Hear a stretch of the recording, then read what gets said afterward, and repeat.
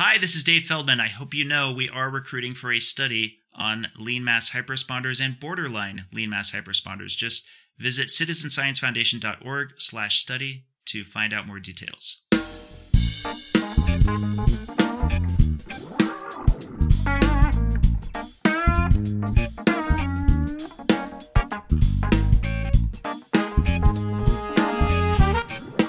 Hi, I'm Richard Morris from Canberra, Australia. In 2014, I was very sick with complications from type 2 diabetes.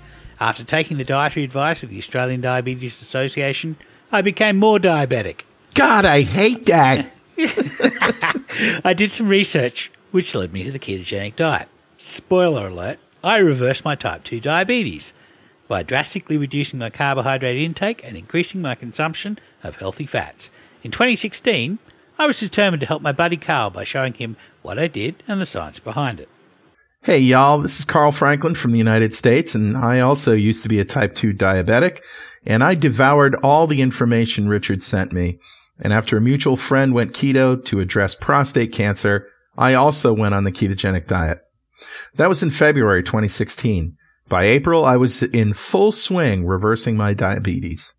We're not doctors, so we don't give medical advice. We're just a couple of dudes on the internet who just happen to reverse their diabetes by following a ketogenic diet. Right. We just want to share our experience, what we know about the science behind the keto diet. Yeah, so we started this podcast to chronicle Carl's journey and to provide some solid information to those curious about this dietary lifestyle. Right. Now we have over 200 podcast episodes, some of which have been downloaded hundreds of thousands of times.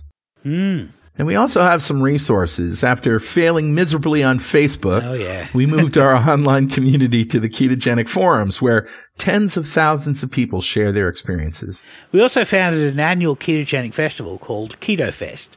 Carl and I are both software developers, and we normally found ourselves at software conferences several times a year, and we tend to gravitate towards conversations that happen in the hallways. Sure, the talks are great, but it's the community that we enjoy the most. I happen to be at a software conference right now. In Las Vegas. So Keto Fest is a conference to discuss the latest research of the keto diet, and it's also a festival celebrating the ketogenic lifestyle. And we're currently planning Keto Fest for October 2022. And if you'd like to be notified when tickets are available, please add your name to the list at ketofest.com. So, Carl, tell me, what is a ketogenic diet? Well, it's a diet where instead of burning sugar and starch for energy, our cells prefer to burn fat. That produces molecules called ketones that our bodies use for fuel. Right. Our main molecular fuels are glucose, which we make from carbohydrates, and fatty acids, which we make from fat. Our cells have two modes. In one, they burn glucose and make fat, and in the other, they burn fatty acids and make ketones. But you don't have to eat a high-fat diet to be ketogenic, right? When you're starting out, you may have to, but then in a few weeks, as you become better adapted to burning fat for energy, when all your calories are coming from fatty acids, the amount you need to eat becomes coupled to satiety, which integrates not only the variable amount of energy your body needs to run every day, but also the amount of fat that can be drawn down from storage.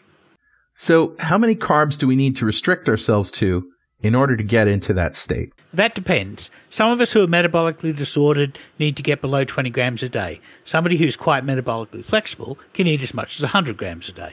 And how about other nutrients like protein, minerals, and essential cofactors like vitamins and essential fats? You need from 1 to 1.5 grams of protein for every kilo of lean mass, and beyond that, you just waste excess by turning it into energy instead of using fatty acids.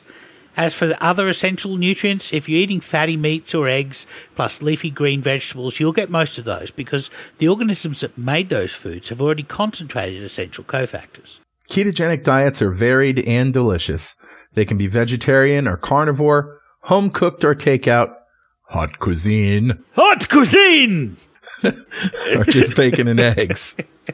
As long as your carbohydrates are low enough. If you're an absolute beginner, check out our Starting Keto episode for more information at start.2keto.com. So, Richard, how was your week? It's pretty good. Things are winding up at university, and I'm getting ready to do a Masters of Science in bioinformatics and quantitative biology next year. So I'm getting together all the subjects that I have to do that. So that's going to be cool. The cricket's just started, so we're currently putting the English to the sword, and it's just 2 days. we're just 2 days into a 6-week, 5-match, 25-day competition. So wow, it's something I look forward to every couple of years. How long is the longest cricket match you've ever watched? So a cricket match lasts for 5 days. Always? Yeah. So, well, if somebody wins, it can be shorter. And this match may last for 3 days. We don't know. But a certain amount of hours per day, right? Yeah. So, yeah, from sort of a cruisy 10 a.m. in the morning till 4 p.m. in the afternoon. So, but it's almost impossible to explain to outsiders I'm intrigued. how it works. But it really is. It's called a test match. There are shorter versions. There are versions of cricket that you can play in an afternoon. So, but a test match is literally that. It's a test of character. I'll download Cricket for Dummies from Audible.com. So I'm enjoying that. And the big event every year is the Boxing Day match, which is it starts on Boxing Day and goes for 5 days in Melbourne, and pretty much everybody in Australia. So Boxing Day for us, that's the day after Christmas. Boxing Day for Australians is a little bit like Thanksgiving in America. What we do is we eat a whole bunch of leftovers from Christmas, all of the leftover Christmas food, and then everybody passes out on the couch watching sport on TV. So you hang out with your family and you watch the Boxing Day match. So right. That's a typical Thanksgiving experience. So sure is. Boxing Day in Australia is pretty much the equivalent of Thanksgiving in the US. So how has your week been, Carl? It sounds like you're in Las Vegas at a conference that is nothing at all like a festival. I am, and I've already seen Dave since as soon as I got here. Before I even came to the hotel, I picked up some stuff that I had shipped out here. And I saw Dave's office and got to talk to him in person. And I'm actually having dinner with him on Saturday, which is a few days from now. Yeah, so Las Vegas is kind of a keto desert. Oh, yeah. Yeah, it's all about opulence here. And so generally, food-wise, that means fat and sugar together. Fat and carbs and lots of it. You really have to be careful if you go to a restaurant. Because they don't know they probably don't get many requests for, no sugar stuff. Anyway, I have already had a couple of really good meals. And also I got to tell you that, I've been using chocolate peanut butter keto chow as my saving grace. It really has saved me in those situations where, no, I don't want to eat the standard conference lunch, or, go to dinner at some place that doesn't have many options. So, I am eating meals, but, in between when I'm working and stuff. And, if I don't feel like going to dinner and navigating the morass, it's just, it's been chocolate peanut butter keto chow. It's been great. So that's what's going on. I guess that brings us to the situation of mail.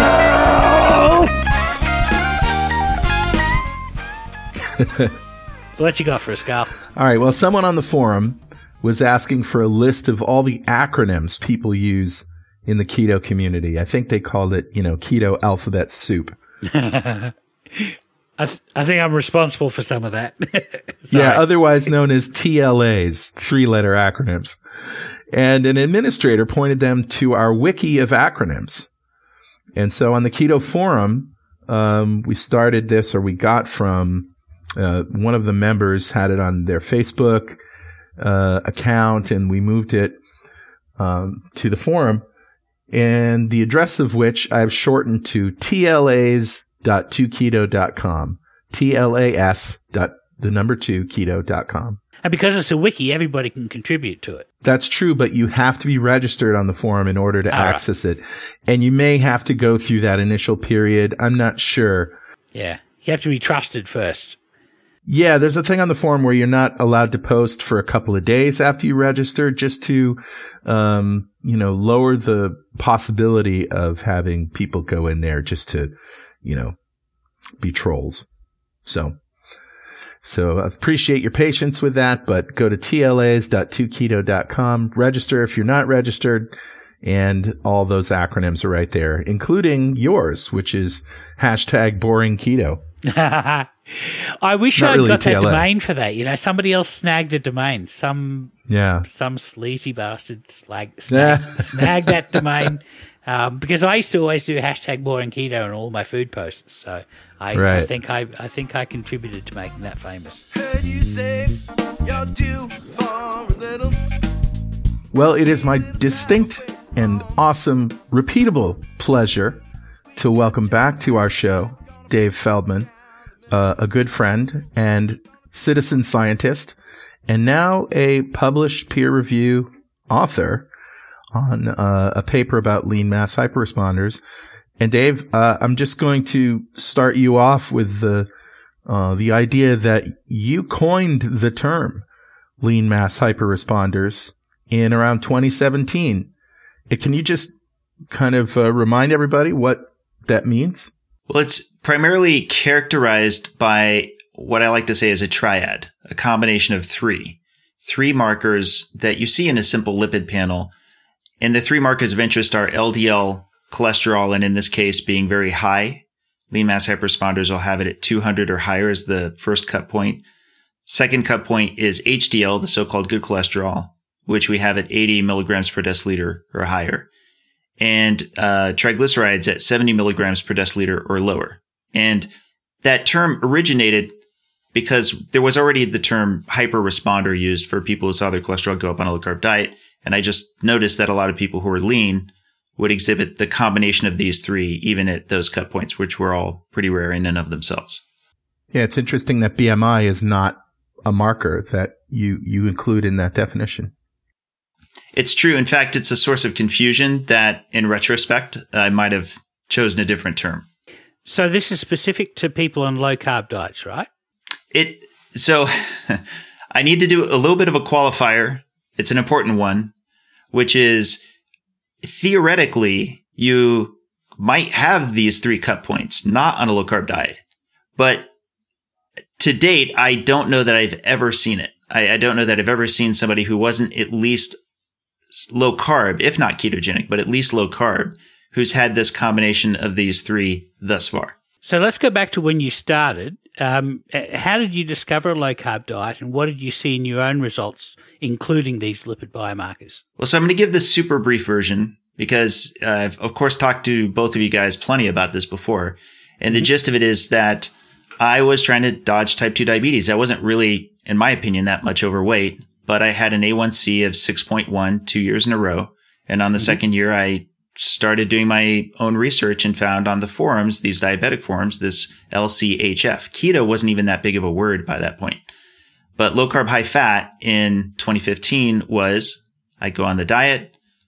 My dad and my sister go at about the same time. They're inspired to do so.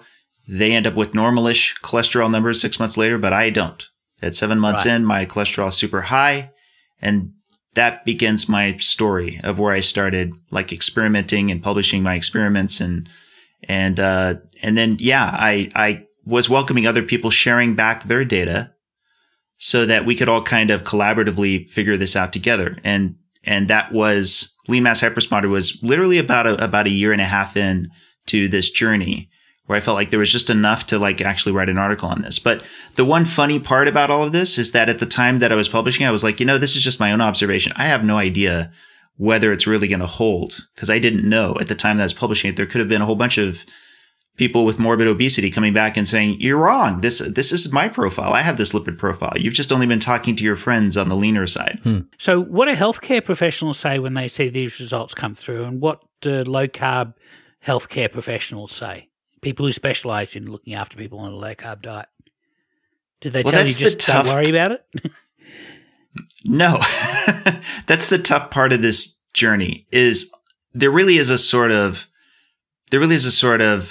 characterization of learning and sharing this information on the internet to where it's not easily coming through to the medical side of the fence. So even the people who are experts in this area, lipidologists, I had a lot of difficulty bringing this research to them. And in their defense, it's because I'm sure they get, a deluge of lots of internet theories and ideas. And so they don't really know what to make of it. And so for the longest time, to your question, it was a slow bringing it into the low carb doctors, those who actually are treating a lot of low carb patients who do see the pattern much more predominantly. And for those, there has been I'm happy to say it's been a fairly decent collaboration. Obviously, I know a lot of people at this point who are low carb doctors who don't just treat low carb patients, but are themselves low carb. And they're very interested in this. And with this paper that we're about to discuss, I'm hoping that we get a lot more interest outside of the low carb community in this profile. So, Dave, at what point did you find that there were a lot of other people, that you met that you might group into your phenotype? And did you see just a whole bunch of them at once, or how many people did you find? Well, that's where the article really was a watershed moment, because it was one of those things where you put it out there and a lot of people individually had noticed this pattern with themselves, but had no idea that there were so many others out there with the same pattern. And so in at least having a kind of name to it, even if it was a bit of a long name, there all of a sudden were a whole lot of people were saying, no, this describes me. This is exactly what's happening to me. And for those individual people, they would have a doctor who said, I've never seen LDL this high, because often that's exactly what the case was for that doctor. It's worth emphasizing to listeners who, if they've really come in out of the cold, they've never heard this at all. It really is true that people who have an LDL cholesterol of 200 or higher are less than 3% of the population before this point in time. It usually took a genetic abnormality to end up with LDL levels that high, or to be at a very severe metabolic derangement where you had, very terrible atherogenic dyslipidemia, which is a very different profile, which we might get into. But it's just so unlikely that would happen. It then becomes very common suddenly that lean mass hyperresponders all around the world are telling us, I've been referred to cardiologists, I've been referred to lipidologists. They've never seen LDL levels this high. And so understandably, everyone's scared. And that, translated to a lot more interest in taking care of this, because as you guys know, while I think there are lots of meaningful ways for people to achieve health in diets, for a number of people, a low carb, a very ketogenic diet seems especially of value, particularly if you have some kind of medical reason, such as some people there's severe ulcerative colitis. For some people there's, of course, epilepsy, which is where it came from. But the point is, there are some people for which they get everything looking great, except for this one thing, that their cholesterol going through the roof, and who often observe this and then are understandably afraid.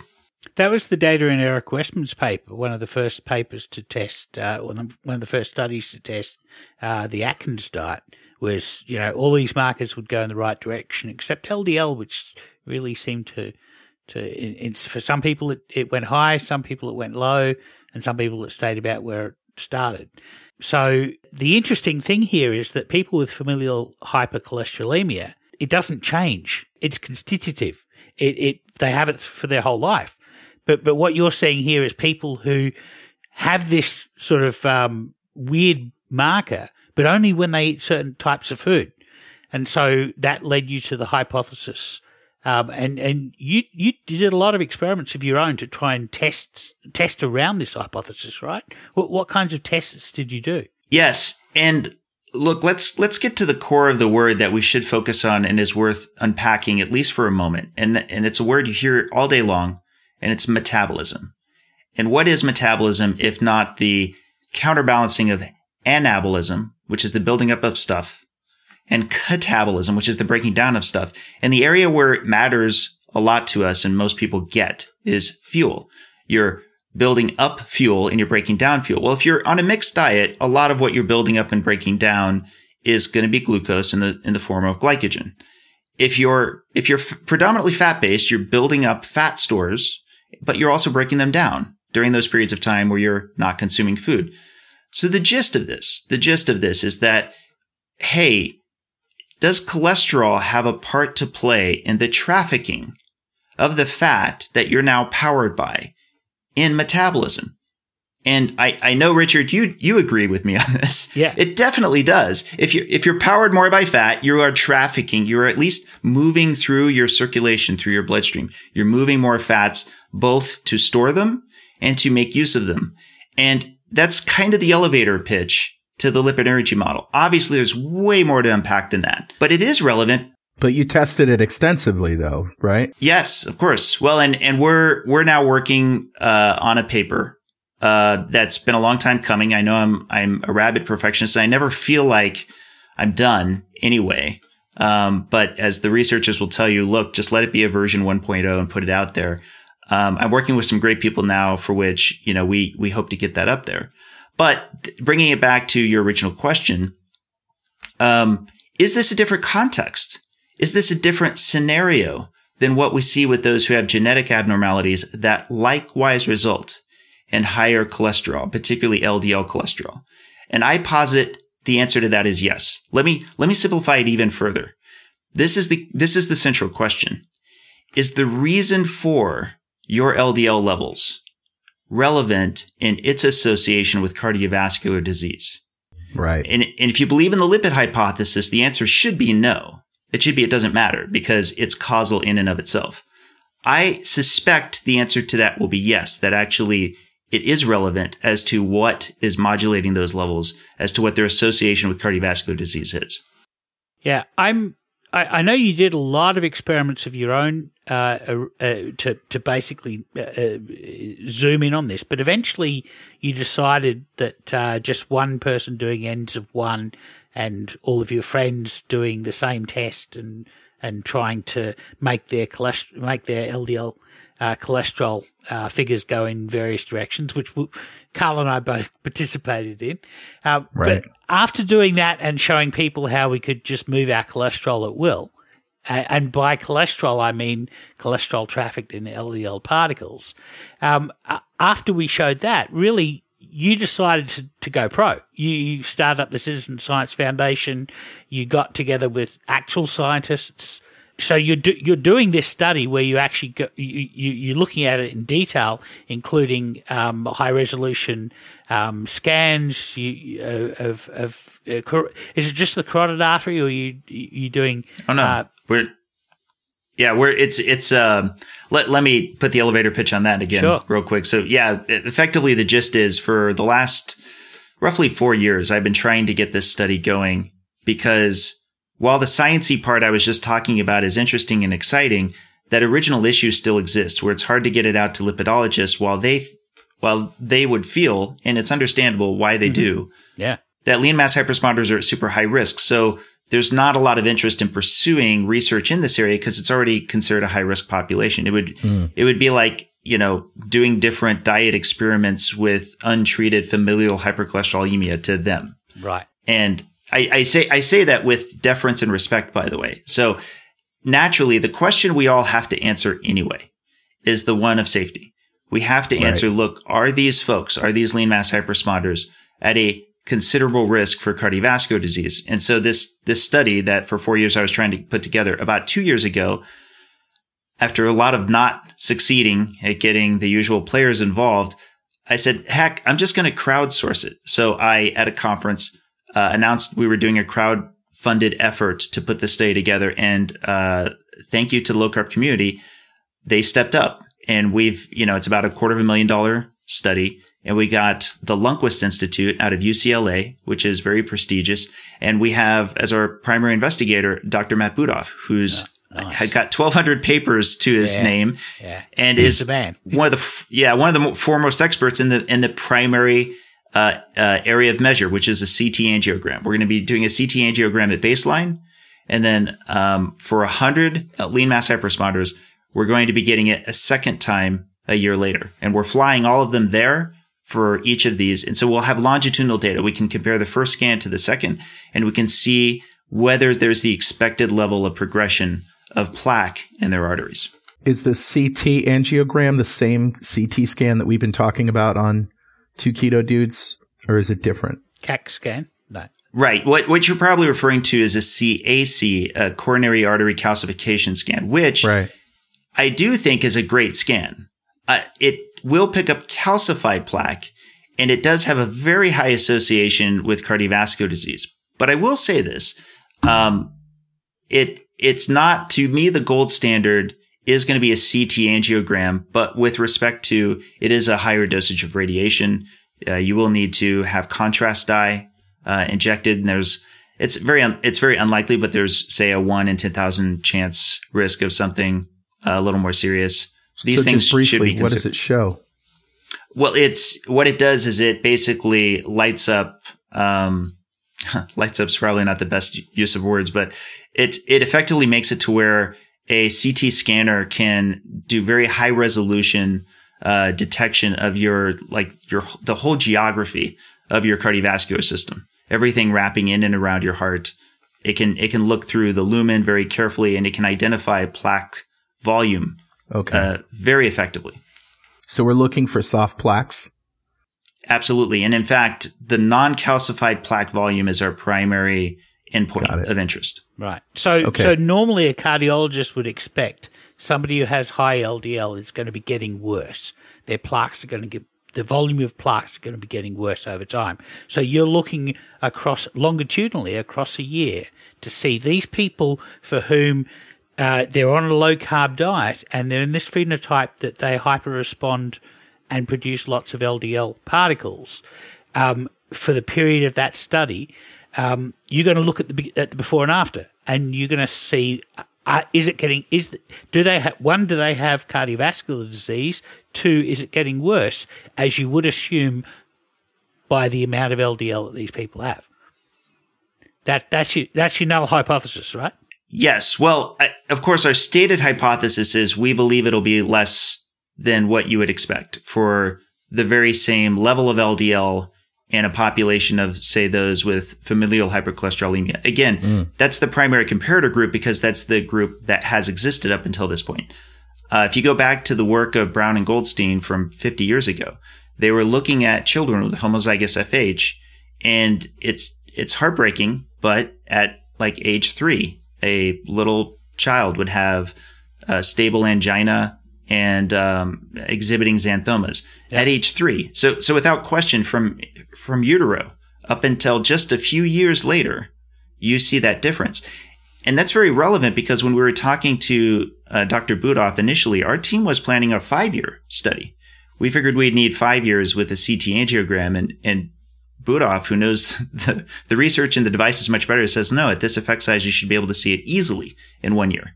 There should be a very pronounced level. And because our entrance criteria is that everybody needs to have been on the current diet and likely lean mass hyperresponder for at least 2 years or longer, right? It's likely they'll already have some at baseline if indeed these are the same.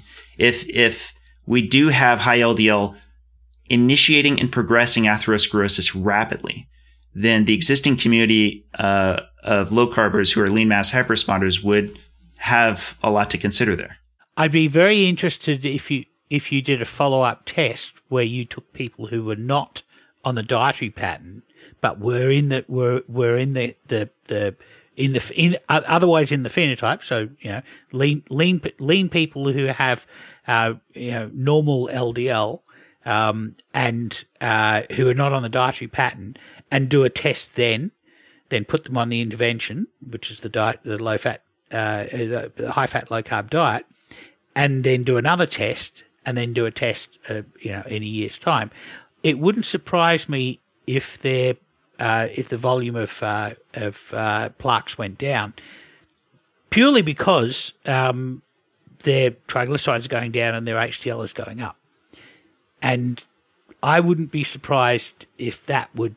I mean, that would certainly be something that would be very interesting. But, just not moving anywhere, just their cardiovascular plaque not changing, but having been exposed to so much LDL is going to put the cat among the pigeons.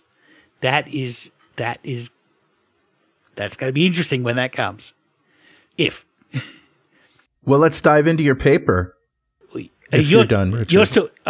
Just one quick thing. You're still blinded, right? So you don't know what the data's showing already. Yes, not at all. In fact, that's a big. That's part of what I try to emphasize to critics. Is a lot of people are concerned that I would have some control or that I could change the data. And no, there's effectively what it is my team, myself, Spencer Nadolsky, and Tommy Wood. We worked with the Lundquist Institute to organize the protocol that they would then execute. But they're the ones. I mean, once it enters the door, they collect the data. They do not share that data with us at all until we hit certain benchmarks, such as like when the first phase is complete and so forth. Nice. So in the meantime, you've just published a different paper, right? Which is a summary of your data from your web survey, and now you are a published author, right? You're a co-author on a published paper. Congratulations. Well, thank you. Me too. Definitely. First of all, I can't say another word without pouring out enormous thanks for all of my co-authors, especially Nick Norwitz, Adrian Sotomoda, David Ludwig, and Dr. Tro, of course. All of them have been integral to making this paper come together. Naturally, there's a phenomenon that we're used to at this point inside of the low carb community that is a bit ironic, which is that the term lean mass hyperresponder has become so commonplace that one low carber talking to another low carber probably heard about it if they've been in the space for a while. And that's not a humble brag. It's just it describes something that was so ubiquitous and common that it was only a matter of time until somebody did it. It might as well have been us to just say, okay, look, let's just use a standing survey of low carbers who've reported their prior lipid blood work and their current lipid blood work and other things such as their carbohydrate intake, their BMI as calculated, things along those lines. And at least just do even if it's limited, because it is survey data, which is limited, at least do a preliminary analysis on what that hyper response commonality is. And without question, we're very excited about the results. And I should mention that while I'm going to talk about the survey, there's also a case series, which we'll come back to in a moment. But on the survey side, indeed, we saw a strong correlation with the two things of interest to me this entire time, which is, hey, if your BMI tends to be lower, it's more likely than not that you're going to see your LDL go up higher. This, again, by this point in time, many of us had already been observing this, but this is kind of relevant if you're already coming from a place of a higher BMI. If you're already coming from, say, if you're metabolically obese and you're considering going on a low-carb diet, but you're afraid that your LDL will go up, there's a reason we believe, certainly that I've believed for a long time, that if you get the broad base of just people going on low-carb in general, that if you're looking just at that, you tend to not see a lot of LDL change. It's because the vast majority of those going on low-carb usually were doing so for health reasons. As keto became more and more popular, there were more and more people who were lean and athletic and who might not have a medical interventional reason to go on it, but just wanted to try it out. And it's those folks, per this data and per what we've observed up until this time, that are at the other end of the spectrum. Lower BMI, higher resulting LDL after going on a low-carb diet. And what's so exciting is that virtually everybody who reported, when we stratified between those who are non-lean mass hyperresponders, those who were, their LDL was very close to nearly identical at the beginning in their first lipid panel.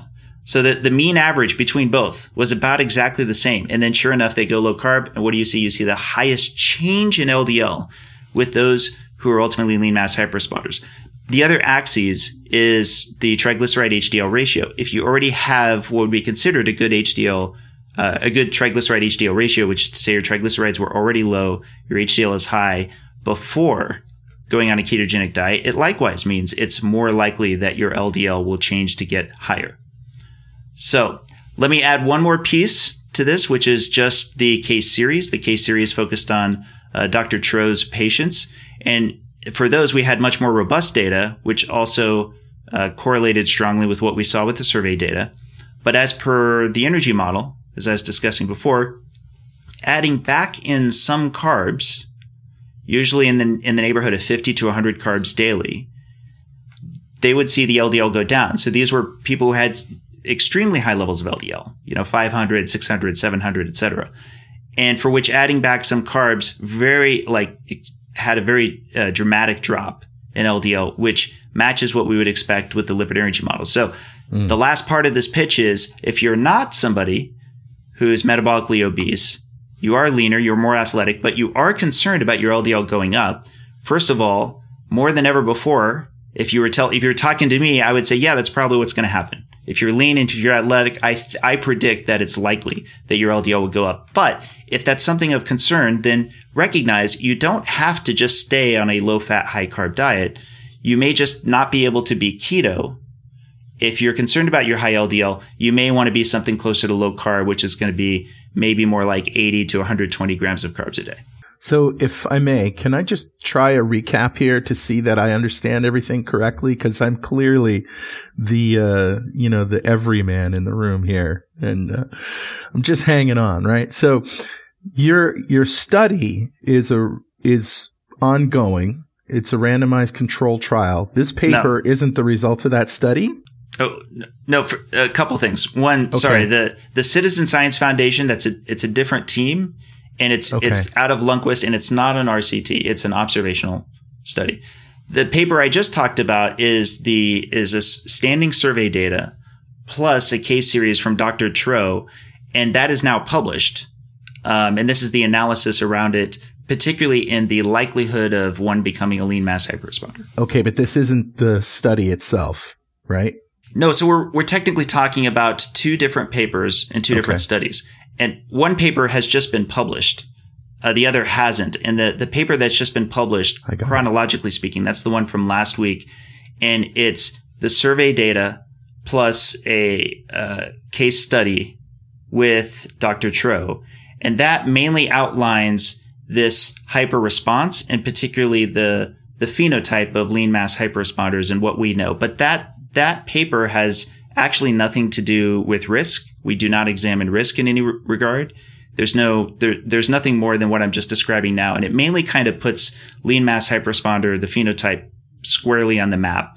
And really you're trying to get the attention of people who say, oh, there might be more to this. I really am going to be interested in the results of the actual study. Yes, the second is really around lean mass hyperresponders and borderline lean mass hyperresponders. But those who exhibit this triad, we've already gotten that in motion, where we've recruited or in the process of recruiting 100 folks that meet these criteria, where they also have high LDL, high HDL, low triglycerides. We're flying them out to Lundquist, and that's ongoing. That's going to take really about 2 years. And we're about, I want to say 4 months in, something along those lines.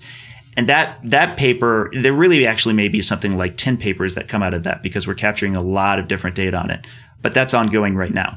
All right. So that is an observational study, not a randomized control trial, right? The second one is, yes, you'd basically call it an observational study. We're capturing data. And it's worth taking a moment to emphasize that there really isn't a way which we can do a randomized control trial right now anyway. Sure. There's no ethical way in which, even if we know what I'm speculating now, that we can turn people into lean mass hyperresponders, I don't believe there's any IRB that would ever approve that we RCT people into lean mass hyperresponders for a year until we at least knew what that likely risk level would be. Okay, fair enough. So tell us about this paper that you just published. Right. So the first paper, again, it's mainly about the triad, as we tend to see it, high LDL, high HDL, low triglycerides. It's worth noting that after we got that survey data, the machine chose the triad for us. That's one of my favorite aspects to it. Is Adrian Sotomoda is just a genius with these numbers and is just absolutely fantastic with R. Anybody who knows anything about stats knows that R is like 10th level mastery. It's where you've got like a 5th level black belt. R is the name of a programming language for statistics. Yes. The awesome thing about this is you can go download a free copy of RStudio and then go to the GitHub repository that's in the paper and download Adrian's code and the Excel spreadsheet of the data that they're using, and you can rerun the analysis yourself and generate all of the graphs yourself, and you can see his code. Or come up with your own. Exactly. Look, you guys have heard me talk about this for years, and if I can get on my soapbox for just 30 seconds, I am so adamant about the importance of transparency. Yeah. And I really hope that this is a point in time in which we're going to be pushing the pendulum back towards open science. You know, I don't want to be on the soapbox for too long, but going all the way back to 4th grade, that's what I always thought it was about, was showing your work. You need to show your work. You need to show your data. And hopefully there'll be more of that to come. I want to pause here to overemphasize what Dave just said and compare his approach to science to that of people who, read something on the internet or, read some stories about this person and that person and jump to conclusions to, and then close their minds to, could I be wrong? Dave and real science is done by constantly trying to disprove your own hypothesis. Yep. And put your work out there so that, and let your worst enemy have at it. That's the goal. So what criticisms, speaking of your worst enemies, what criticisms have you had from this paper, from your peer review or from the field, lipidologists, cardiologists? Well, first of all, a lot of it is valid. Even if we say it already in our paper, it is worth repeating. What I even said earlier in this podcast, which is, for example, survey data is limited. That said, the survey data being limited, the degree of correlation that you see across those quantiles, I'm sure are very enlightening. So a lot of times, even when, as epidemiologists will point out, when there is that degree of coalescing across multiple sectors on something that's a strong correlation, it is worth at least looking to for strong hypothesis building. So that, as I'll say many times over, and as I'm sure you guys will agree, epidemiology is not great at demonstrating causation. It is, however, pretty good at knocking down claims of causation. That's one of my favorite aspects to it. And in that regard, there's a lot of interesting discussion that it's brought forward. But one of the things that I am appreciative of is that we've maximized the ability of critics to criticize us by laying out all of the code and the data. There have been, helpfully, some people who've crowdsourced, like looking at the data and helping us to find any and all things that we could do to correct it. And I'm glad that we did it on our uncorrected proof return. So we still actually have an update that's going to be coming to the paper after this podcast goes to air, and that'll actually be a corrected version of it. And it hasn't really changed our underlying findings. But I like that because instead of having, say, 2 or 3 peer reviewers, you have, 10,000 public reviewers. And if somebody wants to be your chief critic, I invite that person to the table. Like if somebody has that level of passion, it's all going to help us to get to the truth. And so in that regard, it's not even just the criticism that I've heard already. It's the criticism that may yet be to come, that may further open our eyes to a better way of looking at this. Yeah, that's awesome, Dave. So at some point, we're going to have to sit down and have a chat about the biochemistry of energy metabolism. I did have a plan to talk about that today, but we're going to leave that off for another day. I know Dave has a hard endpoint to get out to. So I'm going to finish off now with a summary that this paper will have in the show notes that you can go and read. You can go look at the code online, and that's going to give you an understanding of the lean mass hyperresponder phenotype and the basis of the hypothesis.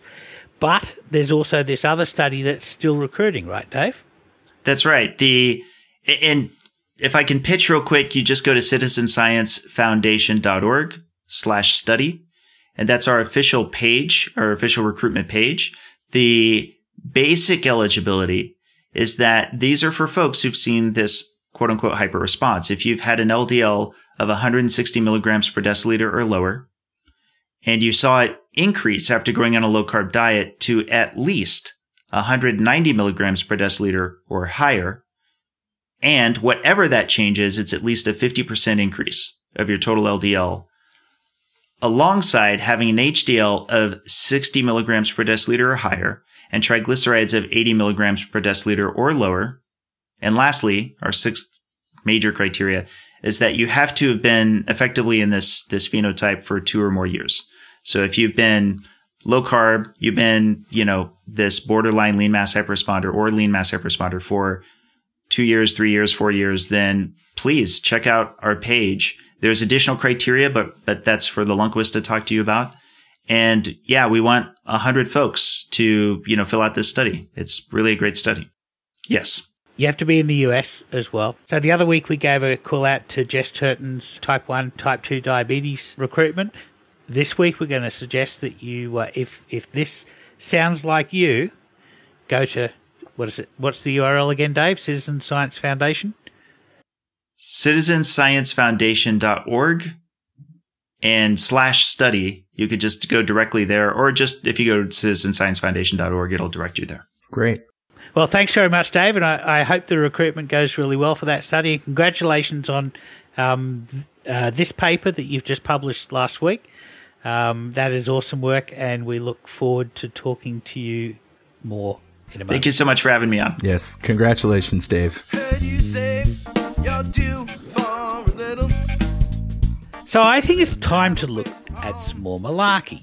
Malarkey. Yeah. So what are we looking at today, Richard? So I'm looking at a website called type2diabetes.com. Okay. Well, that sounds like a pretty authoritative domain. Lots of good information there, right? Lots of malarkey there, Carl. From their About page, they tell us type2diabetes.com is one of 38 different disease-specific sites brought to you by Health Union LLC, an independent company not owned in whole or part by any pharmaceutical, biotech, medical device, or any other healthcare services entity. We only use trustworthy sources such as the FDA, the American Diabetes Association, and peer-reviewed journals, among others. Well, sounds like they're pretty impartial and follow evidence-based practices, right? Well, you would think that, but let me give you a feel for the kind of content that they produce. I'm going to link in the show notes an article called There's a Reason It's Called Diabetes Journey, Type 2 Diabetes Progression. So this article basically talks about how diabetes is a progressive disease. It only gets worse. You've just got to get used to it. Diabetes progression describes your body's declining ability to make insulin, which is nothing to do with what it's about. But anyway, it happens because your body's two basic insulin issues with type 2 diabetes, resistance and insulin decline. So in other words, this is a rejection of the idea that people can reverse their type 2 diabetes. Absolutely, and this is a website that is putting itself out there as a beacon of information about type 2 diabetes. Okay. So they talk about changing your eating plan, which is really eating a low calorie diet to try and lose weight. Talking about increasing exercise to obviously lose weight. And they say that people with type 2 diabetes often hear that they will not need to rely on medication if they eat right and exercise. While that may be true in some cases, it's less likely the longer you live with diabetes. Well, I would actually agree with that. You don't have to live with diabetes. It's not a foregone conclusion. They talk a little bit about how diabetes progression does not equal diabetes complications, and yet the evidence from the DCCT trials shows that, yes, indeed, increase in HbA1c, which is a marker of diabetes progression, equates precisely to an increase in all of the diabetic complications, amputation, diabetic retinopathy, blindness, diabetic kidney disease, heart disease. All of these things happen the worse your diabetes gets. So diabetes progression, yes, indeed, does mean an increase in diabetes complications. The website goes on to talk about how diabetes progression is natural and normal. Finally, diabetes progression is something everybody with type 2 diabetes will experience. So if you're a type 2 diabetic, according to this website, it is natural and normal for your disease to get worse. So I commented on this website, and Yeah, I saw that. the whole idea about this malarkey is that that the disease is reversible. In the case of the Verta study, they showed that 53.6% of the type 2 diabetics that they recruited who had type 2 diabetes for over 8 years were able to reverse or remiss their type 2 diabetes, and 96% were able to get off medication. So, that really the problem here is that I guess they've just not met enough people who've reversed their type 2 diabetes. So I'm going to leave this as an action item for our listeners to Definitely go check out the post and go check out the website and be noisy. I mean, these organizations need to hear from people who have managed to reverse their type 2 diabetes. It's not just Carl and me. It's all of you guys out there. We need to get up and get out there and talk about how how we've been able to reverse our HbA1c and the kinds of things we did, because these websites are seen by lots of people who were in the same situation we were before we found a ketogenic diet. So that's going to be my action item. It's short and sweet this week, but really, if you disagree with websites like this that talk about type 2 diabetes being only progressive and medication being necessary, then there you go. There's your action item. Go get them, people. And, Richard summarized his comment, but he ends it with, so it is possible to eat right and exercise is optional. It is possible to stop progression, and increasing medication is not a given. And one of the community moderators said, Richard, thanks for sharing. Appreciate hearing your thoughts and perspective. There are many here who, and this is after you talked about the clinical trials that Verta did. Yeah. There are many here who have been able to control their diabetes through diet. Wishing you the best. So, yeah. So it's friendly. Control. And yeah. I mean, these are nice, well-meaning people who just probably haven't met somebody who's reversed their diabetes. This moderator is a registered dietitian and presumably a certified diabetes educator. She may never have met anyone who's been able to reverse their disease. And this is something I think that we as a community can actually do, is we can get out there on these kinds of sites and let people know it's not hopeless, that it is possible to take action and reverse some or all of this disease, or at least stop it getting worse. Yep. It is not a given that your type 2 diabetes has to progress. So that's my malarkey for the day. Very good.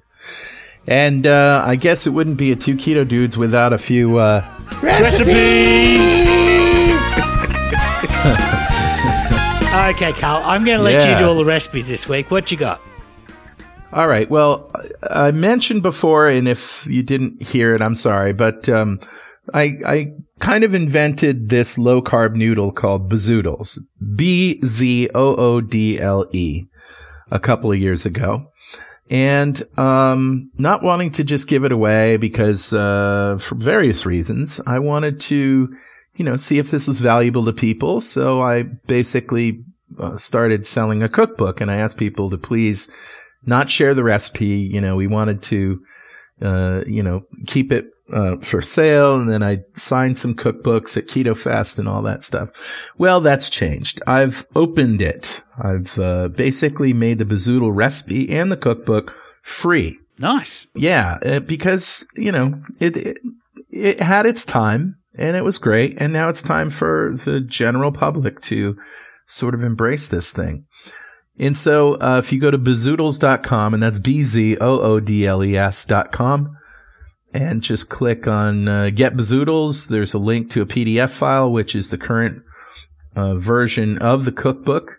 And it includes the basic Bzoodle recipe, which is 2 large eggs, a half a cup of egg whites, 1 teaspoon of transglutaminase, which is a chemical. I'm sure you can talk about that more than I can. It's an enzyme, It's an enzyme. Yeah, it's an enzyme. Links proteins together, and in the food industry they call it meat glue, but it's just an enzyme made by bacteria and in fact we make it in our own bodies, so there's nothing unnatural.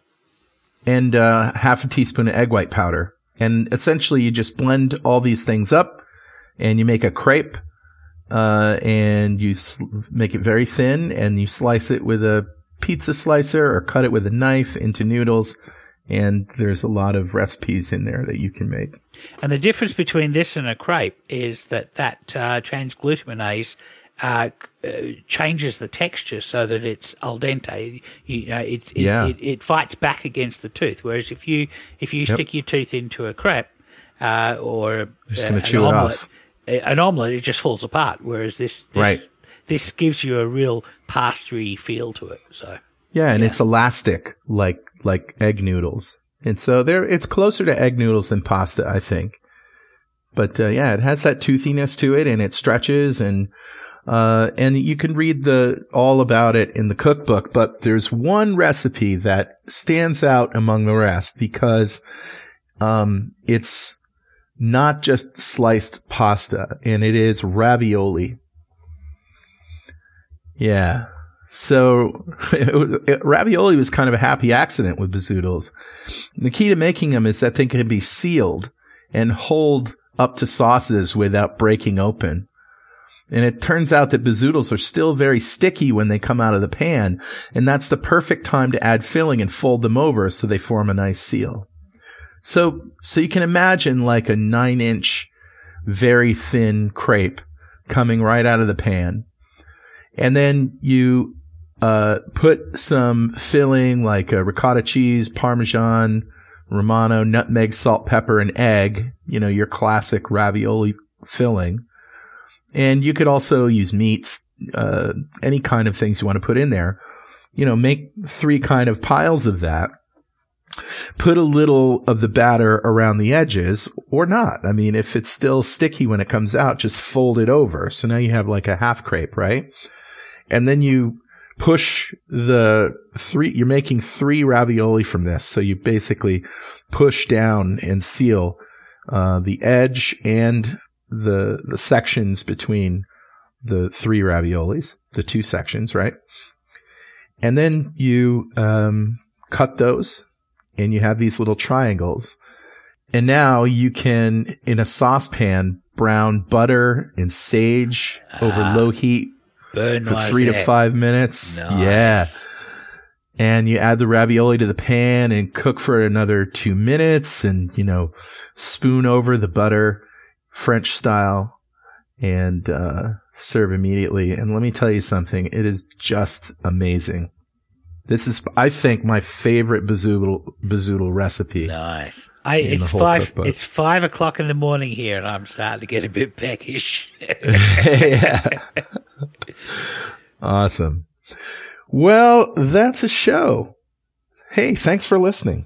We hope you get as much out of this information as we do in putting it together. Two Keto Dudes doesn't take advertising revenue. We have no benefactors with hidden agendas.